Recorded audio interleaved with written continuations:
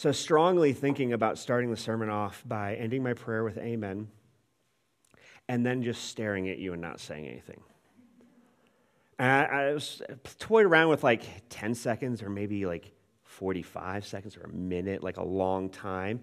And then and the whole point of that would be to help you understand and help us to feel how uncomfortable we are with waiting. And then I realized I don't want to do that either. And I'm in need of this sermon as much as anybody else, right? Because we live our lives in the same way that we listen to podcasts at 2 times speed, right? Only a country and a culture like ours could take the words and the phrase carpe diem, which was originally written by the poet Horace, as an encouragement to enjoy and to savor a moment. Only we could take that to mean you need to take action because you're wasting time. You need to move. You need to be busy. Nothing recalibrates that habit of our hearts quite like Advent does. Advent means coming. It means arrival. It's the season that's leading up to Christmas where the church enters into Israel's longing through God's word at the time that Israel was in that season, and entering into that tense anticipation of the Messiah, of God's final redemptive plan coming to fruition. It's a season of God's people intentionally, whether we feel like we are there already or not, waiting in the dark for the dark of night to be crowded out by the light of morning. It's honest. Advent is very honest. It's unhurried. It's an exploration of hunger, of noticing not just that your stomach is growling, spiritually speaking, but the tone of its growl, how loudly it's growling.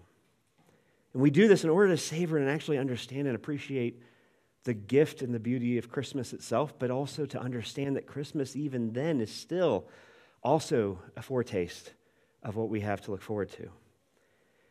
It's instructive in that sense, right? We don't just remember the advent of Christmas past. We do that remembering in order to see the present more clearly and to live in anticipation of a future advent of Christ's return. In other words, Advent helps us to live now in anticipation of an even greater feast, joy, and satisfaction of every longing brought about by Christ's return. You know, it's incredible, like when you realize that this parable, the very telling of the parable is as important or more important than what Jesus is saying in the parable, right? Because he's saying, here's how you wait for me. But he's here. That's confusing, isn't it? There's a tension there. Like, why, I don't understand. Jesus, why are we waiting for you when you're here already? And there's a sense that we can identify with that because Jesus is with us in and through the Holy Spirit. And so Jesus is present here, and yet we are still waiting for him. We're waiting for the master of the house. It's so meta, isn't it? The way that he tells this parable, you'll notice there's some some really big words and some high action, high energy words in here that implies that there is this waiting that we are in the midst of is characterized by both a long absence, like the master of the house has been gone for a while. He's had to entrust whole areas of responsibility to his servants and to his housekeeper. But at the same time, there is this imminent anticipation of his return. And so the passage this morning uses 2 words that we're going to talk about that describe how we wait for Advent. 2 words. Those words are watching and waking. Watching and waking. Now, watching, I know I said, when I was reading verse 33, it says be on guard, and I changed it to watching because the alliteration is definitely better. But also, being on guard implies, in the way that we understand it, a kind of anticipation of threat. And there's a little bit of that tone, but it's not primary. It's more of an anticipation and a watching and a looking for the return of the household's master. Because if not for the master, right, the household has no reason to exist. That's the whole purpose. It's the whole reason they are there in the first place in this parable. And so being a servant or a doorkeeper in the master's house means, and this is what watching means, right? It means making room for Jesus. Watching is making room for Jesus and his return. George Carlin, wouldn't recommend all of his stuff, but I think it was a special in like 2008 or so, he coined this phrase. It's since become a meme, which is, Jesus is coming, look busy. And, that's hilarious, right? Okay, it's absolutely hilarious. But also, it's kind of damning, isn't it? That is so funny, because he's saying this in response to a church that acts as if that's true. Right? We think that Jesus is coming, so that means we need to look busy. That's not Advent, that's Elf on a Shelf. And told you I wasn't sure what was going to come out of my mouth this morning. I'm not a huge fan. We can talk about Big Brother. Elf on the Shelf later. Jesus is coming, look busy, is expressing more of a selfish concern with appearance and checking a box than actually a genuine concern to steward well what the master of the house has entrusted us with. It's actually completely missing the point. It's still funny, but it's missing the point. Richard Lovelace, in his book, which is, it is a very good book, Dynamics of Spiritual Life, he says, the ultimate concern of most church members is not the worship and service of Christ and evangelistic mission and social compassion, but rather survival and success in their secular vocation. In other words, we're about our busyness instead of his business. Their religious lives, however, do not satisfy their consciences at the deepest level, and so there is a powerful underlying insecurity in their lives. I think the core of this is rooted in the reality that this is not our house and we're not the master, but we often think we are. That is our hearts being prone to wander. But it's not our house and we're not the master, but we make room for his return to the degree that we look out for his purposes. Right? To the degree that we look out for his purposes more than our own, to the degree that we make his concerns our ultimate concern, and to the degree that we welcome what and also whom he welcomes. Watching is making room for Jesus. This is the opposite of, Jesus is coming, look busy. It's actually the opposite in the sense that it is pausing and slowing down long enough to ask, am I more hospitable to Jesus, his word, and his purposes? Or am I more hospitable to my plans, my wants, and my purposes? The title of my sermon this morning is Advent trains our hearts to wait.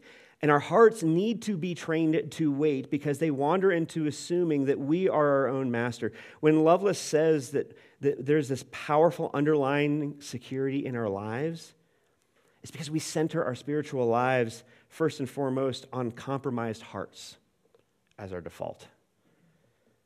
I have a personal example of me doing this it's surprising to me. Maybe it's not surprising to you, but this last week we had a spiritual formation incubator, and it's a 6-week kind of like, here's how we do discipleship at the table. And it was the last session, and I was, saying some things about big picture and reflecting about what's gone on and what we've done over the last 6 weeks and kind of what we can look forward to in the future. And while I'm, speaking brilliantly about Jesus and his lordship and over our lives, in that moment, all of our phones start going off because of an Amber Alert.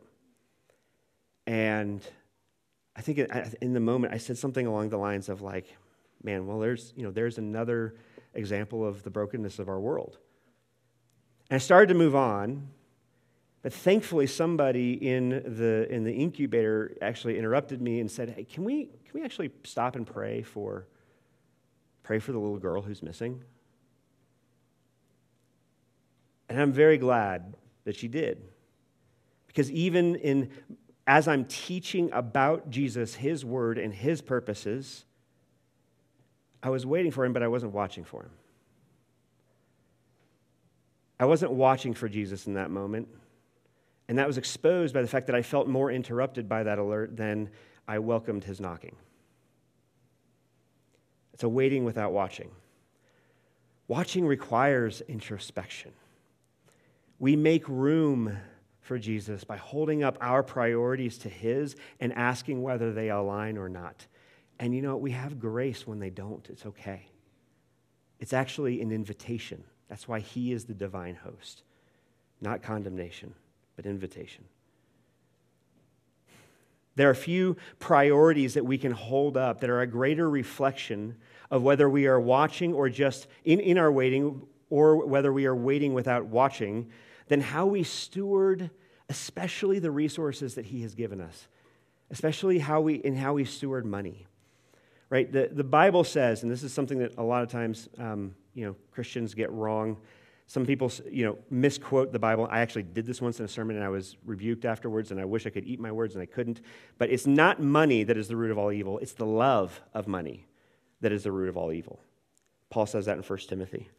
And he says that because money, if you think about what it is a pure representation of value.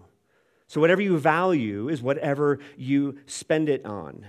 And so it is the love of money that is the root of all evil, not money itself. But when we love money, and that leads us to evil, it is because we value ourselves. Because what we are valuing in a love of money is a love of self. Selfishness, self-centeredness. This, by the way, is why I hate Giving Tuesday so much. Right? You didn't get an email from me because you unsubscribed to all those emails anyway, right? Be honest, you can be honest, it's okay. But what drives me crazy, I get the intent of it in terms of okay, this is the season of buying for Christmas and buying for people, and it's like the American holiday of consumerism writ large, and so it would be a good idea if we set aside one day for giving and generosity, and wouldn't that be great? But unfortunately, I think the way that we use it is way too much like when you're out to dinner, and you can't choose between two desserts, so you choose both of them, and why? Because I ate a salad. You get two desserts because you ate a salad. It's also, was that salad just drenched in ranch? You're undoing the good of it. You're actually just checking a box. You're saying Jesus is coming, look busy. By the way, this actually extends into our charitable giving too. Right? Let me ask this question. Do you give, when you give as an outflow of self-centering based on what you love and value? Do you have a list of priorities, and what do those priorities of places and people you give to, do those reflect Jesus' priorities, or do they reflect yours? Do they reflect Jesus' highest priority in that he describes the church as his bride, the love of his life? And I say this because generosity toward the church is making room for Jesus in his household by making room for others in his body. It's the best part. I love it. So like any other muscle, I use this as an example because there is no example of where we have this opportunity during Advent to ask if our priorities align with Jesus, of watching. Because like any other muscle, we train our heart to wait by exercising it. In this case, with generosity. And as you steward what Jesus entrusts you to according to his priorities, more than your heart's desires, then your heart's desire will grow to align with his. That's why Scripture refers to discipleship and spiritual formation and growing as following Jesus, because you are walking in his footsteps. And as you do, you gain his heart. And then we might actually believe instead of just aspire to what he says when he says it's better to give than to receive. And I don't want to, don't focus on the money piece. And by the way, that's not like an implicit guilt trip, especially if you're visiting, ignore everything I just said, except the lesson learned from it. The point of this is to Advent as an opportunity to ask whether Jesus is our long-awaited Messiah or a mascot, right? Are you the servant making room for him and his word and his purposes? Or is he on the sidelines cheering you on to fulfill your desires and run faster according to your purpose? Okay, so that's watching. Here's waking. Waking is making haste for Christ's return. Waking is an eager anticipation. It's an urgency and an excitement. Right? There's a kind of waiting that does the opposite. There's a kind of waiting that anesthetizes, right? There's a waiting that is passive and fueled by empty spiritual calories. Right? We're familiar with this. We know what this is like. We just want to turn off to binge watch Andor. You want to avoid life's difficulties by being consumed with things that you have little to no agency to affect at all, because that's a lot safer than having to be responsible for that. Or maybe you're overworking in an attempt to fill a God-sized hole in our hearts. That's just my junk food of choice. I mean, we can get into yours. When we don't make haste for the second advent, for Jesus' return, instead of waking, what we're doing is we're sleepwalking. We're believing that Jesus will return. We kind of give some intellectual assent to that, and we know that he's going to make all things new, but we live without any eager urgency thereof. It doesn't backfill into our hearts. It doesn't cause our hearts to wonder, to imagine the excitement that will bring. This is largely, I think, I'm convinced we've forgotten something. We've forgotten that the church's clock is not the world's clock. Like, we judge by a different timepiece, and we keep time very differently. Our master is away from the house, but his absence has been overcome. There's a paradox there, right? He's away, but his absence has been overcome. And that has cosmic implications for how we keep time in our waiting. Like 1 Corinthians 7, Paul says, the hour is late. He says, what I mean, brothers and sisters, is that time is short. For this world in its present form this is the present tense, is passing away. Jesus says in John 4, the wait is over. The hour is coming and is now here. This is this already but not yet tension that we live in a New Testament era of. And we need Advent as an opportunity to remember that we keep time differently. This is the last thing I'll say before we jump into the Q&A. But if we are keeping time differently, that means that we are spending our time differently. And I don't mean this in the same sense of the priorities of watching. I mean something far more primal and something far more internal. That the way that we spend time, no matter what it is that we're doing, is actually in this joyful anticipation. It is eagerly preparing for his return. Because to live between the first and second advent is to wake up to this new chronological reality that was birthed on Christmas morning, that even as eternity assumed mortality then, our mortality assumes eternity now. Let me say that again. As eternity assumed mortality then, our mortality assumes eternity now. That's the gift. That's the gift of Christmas. If we get that in our waiting, in our watching, in our waking, and we allow that to affect our hearts, then his imminent return becomes this animating force, this urgent, joyful motivation for day-to-day life. Waiting wakefully is whatever the opposite of killing time is, or looking busy, because it asks the question, how can you sleep through life? How can you sleepwalk? Don't go to bed. He'll be back any moment. The feast is about to begin. The King is coming. Hallelujah. Stay awake and watch for his return. Let's see if we have any questions this morning. Apparently we don't, because I was very short by comparison to my norm. When I say, and as I said, I'm going to stay away from the communion tables this morning. And so I'm going to kind of set up communion from here. But when I said earlier that Advent helps us it's like a fast, it's a spiritual fast before the feast.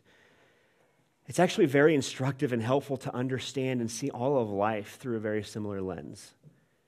That we have these opportunities to get a snack along the way, but there's a snack that is the empty calories, and then there's the snack that is sustaining, that helps us get to the feast. That's what communion is. It's a better, there's actually something inside of me dying right now by describing communion as a snack, but it actually is if Jesus isn't in it. Apart from Christ, apart from what he's done, and apart from his return, this is just a snack. Just like anything else in life. But because of that, it transforms and changes everything. And it will transform and change you too.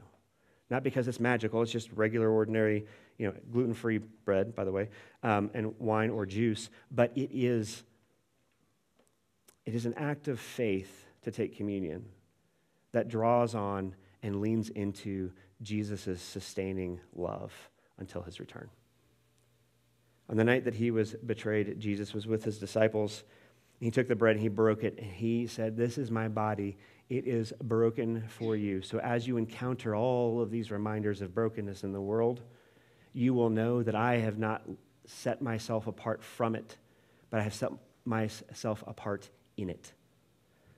Likewise, he took the wine, he poured it out, and he says, "This blood is the blood of the new covenant. It is given for the remission of sins," which is a fancy way of saying that I am cleaning you. You are washing up for the great feast to come, and that has already been done, and there's nothing left to do. It is finished. You are loved. This is your place at my table. He says, as often as you eat this bread and you drink this wine, you align your priorities to mine. You proclaim my death and the love that I have for my people until I return. And you invite other people into the Master's household along the way. If that is your hope, even just a little bit, if you're saying, like, actually, it's not my hope, but I want it to be, that counts. This is for you. Let me pray. Jesus, it is a strange thing to thank you for the ways our waiting is frustrated. It's a weird thing to ask, that you would help us to see the good in our longing, but that's what Advent is. Because you satisfy us, and you redeem us. You save us from ourselves, and you invite yourself in. You make yourself at home, and you make your people your home. Lord, you are the master of the house. We are your servants, and Lord, we ask that you nourish us for the work that you have for us. Lord, be with us and come home quickly, even as you are here already now. Lord, we pray all this in your name. Amen.